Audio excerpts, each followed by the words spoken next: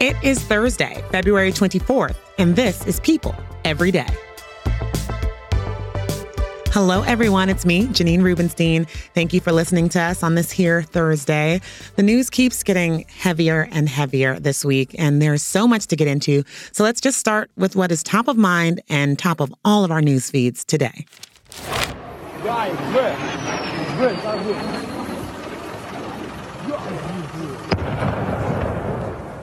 That's the sound of the bombings that are taking place in and around the Ukrainian capital of Kyiv.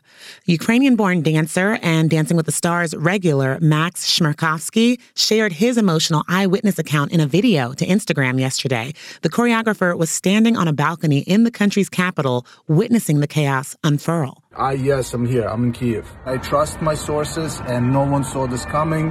Not that no one saw this coming, but everyone was hoping that the finality of the situation will be averted, right? That there's not going to be this kind of aggression. Chmerkovskiy is married to another Dancing with the Stars pro, Peter Murgatroyd, and they share a 5-year-old son. In a later post, he shared that he was, quote, about to go into a bomb shelter because ish is going down, end quote. Earlier this week, President Biden called the Russian escalation a flagrant violation of international law that commands a firm response from the international community. And now, chillingly, NATO Secretary General Jens Stoltenberg said today, we now have war in Europe on a scale and of a type we thought belonged to history. We will continue to watch and keep an eye on this story with the rest of the world. And now, in other European news, Queen Elizabeth has postponed her virtual meetings for the second time this week. The 95-year-old monarch is still battling the coronavirus. Yesterday, the Queen was well enough for her weekly audience with Prime Minister Boris Johnson, which she did by phone from Windsor Castle. And a spokesperson for Buckingham Palace stated, Her Majesty is continuing with light duties. No other engagements are scheduled for this week. And to finish off your Royals update, Prince Harry filed a libel lawsuit against British media company Associated Newspapers, publisher of the Daily Mail, the Mail on Sunday, and Mail Online. And yes, this is a new filing. A spokesperson for the Prince confirmed he's suing Daily Mail publishers, but did not provide details about which of the titles is being sued or why. This is the third time Harry and wife Meghan Markle have filed suit against the company since October of 2019. Now for an update to a story that has shaken the film industry for the last few months. Back in October, we reported on cinematographer Halyna Hutchins, who was shot and killed on the Santa Fe, New Mexico film set of Rust, struck by a bullet from a prop gun. Actor and producer on the film, Alec Baldwin, was the one holding that prop gun when it fired, but he maintains that he never pulled the trigger. Well, this morning on The Today Show, Matt Hutchins, Halyna's widower, spoke for the first time about his feelings on this terrible incident that killed his wife and how it has affected him and their young son. So here to talk about that interview and developments in the case is People Movies News editor Nigel Smith. Hey, Nigel. Hi, Janine. Well, months later, the story is still so sad, even more so today. I mean, it's hard to imagine receiving that call that Matt did on that fateful day, but first, let's listen. Let's listen really quick to, what his emotions were. He opened up about getting that news. A member of the production team told me that Halyna had been shot, and my heart sank right away. And the first thing I thought, I sat down and I said, I have to get my son, because I had to be with him. When I got through to the doctor and spoke with him, and he detailed exactly what had happened and that she didn't survive, I mean, I was heartbroken.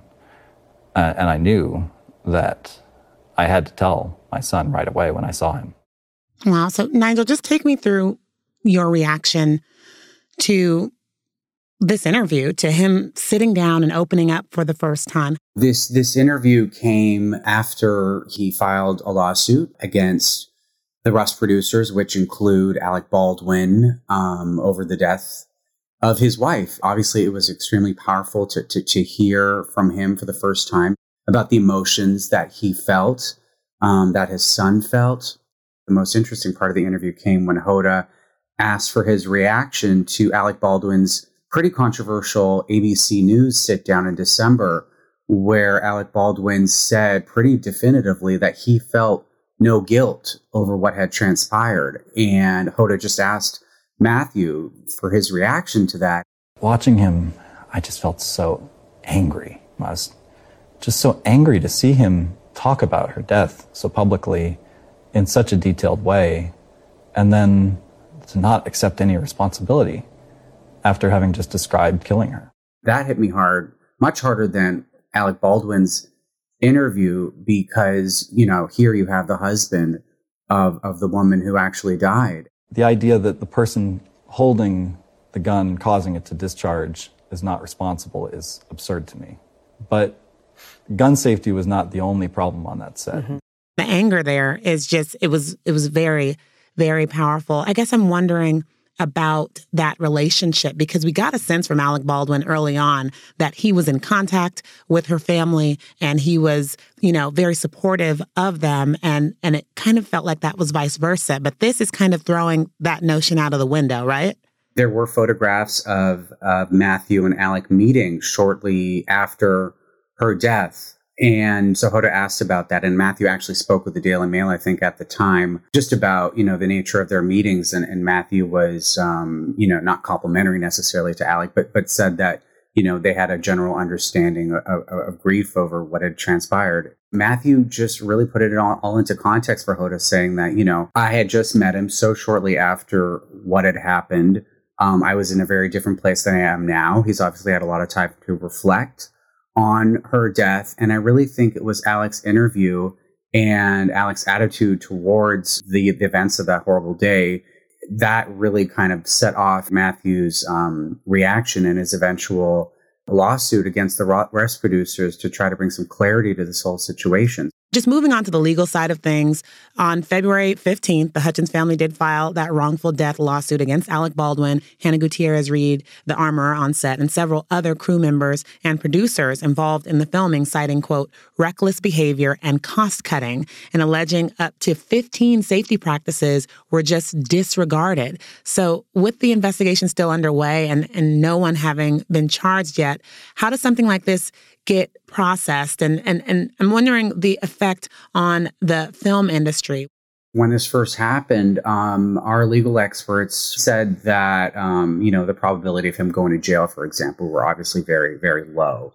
But given this new lawsuit, I'm by no means a legal expert. I obviously do think that Matthew has quite a case to at least get some financial compensation. George Clooney has spoken out on it. Even The Rock, arguably, I think he's the biggest movie star in the world right now. He has made a plea or a pact to say that he will never use real firearms on set. Like, why are real firearms being brought onto sets, regardless if they don't have live ammunition or not? I mean, there are props out there that can look like the real thing. So let's just put those in the hands of the people so that this kind of thing never happens again. Well, Nigel, thank you so much for taking me back into this story, and there will be more. Yeah, thank you so much. Coming up, a story that continues to provide more questions than answers. There's new information as to what really happened to actor and comedian Bob Saget. But before that, you didn't think we'd make it through a week without giving you the latest lowdown on some of the buzziest celebrity couples, did you? Heart Monitor is next. Stick around.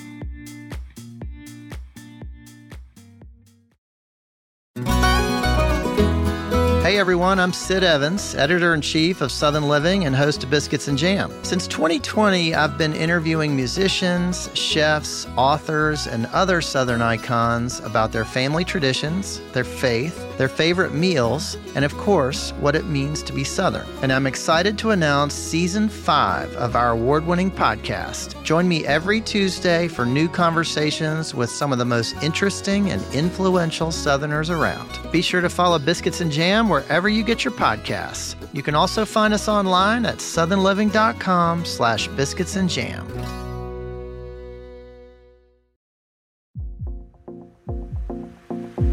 We are back, and it's time for today's Heart Monitor, checking in on some celebrity couples who are deep in love or so far out of it. And we begin with the latter.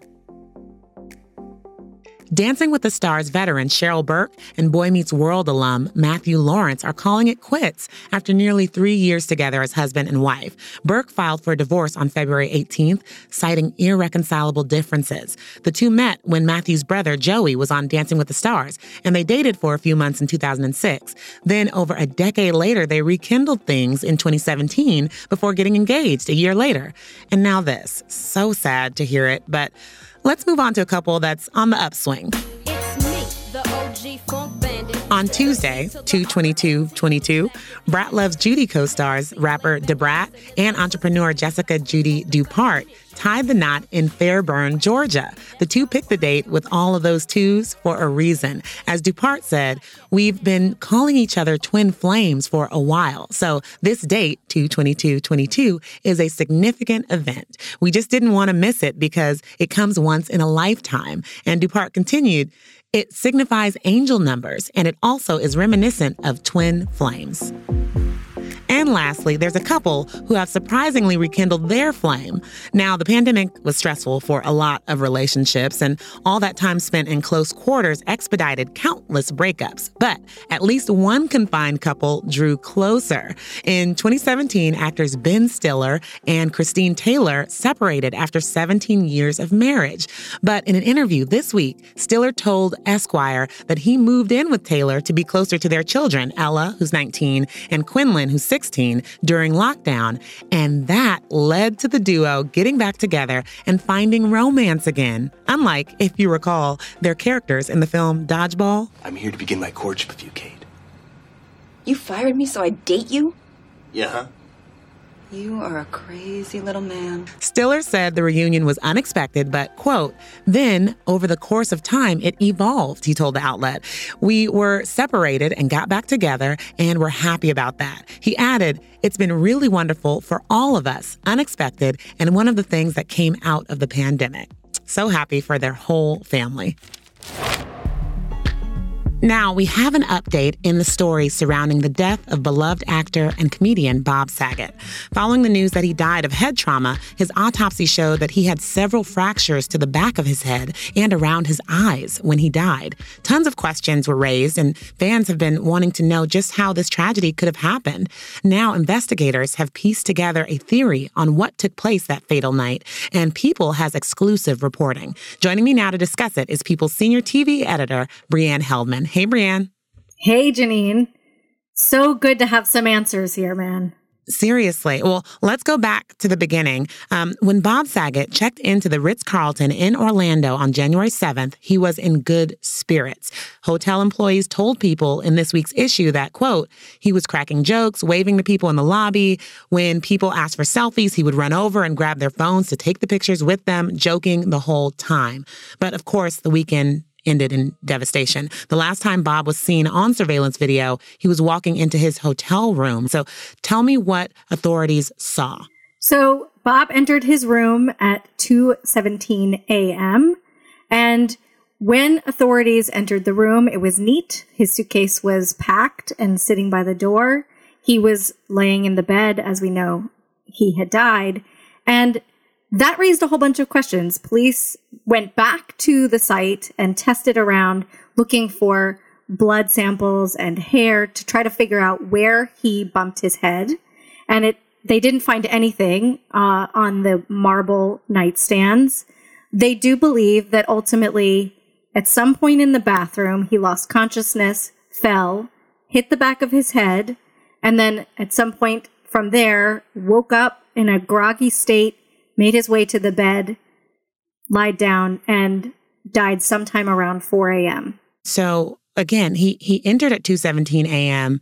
and the next time anyone was in or out of that room, security. So his family didn't hear from him for a while. He didn't check out at regular checkout time. When his family hadn't heard from them, they called security at the hotel, and a security guard entered the room, had to cut through the deadbolt, which had been locked from the inside. Again, like the surveillance video, proves that no one else had been in or out of that room, and the security guard found him. And so there is still that question around what happened in that bathroom to him that would have caused him to have such a terrible fall, right? Absolutely. And really, we may never know. We do know that the toxicology report showed that there was no signs of alcohol in his system, no drugs that had been not prescribed to him at any point. In the room, there had been some aspirin and some, regular over-the-counter medications, as well as a heart medication that was prescribed to him. But beyond that, we really don't know what happened.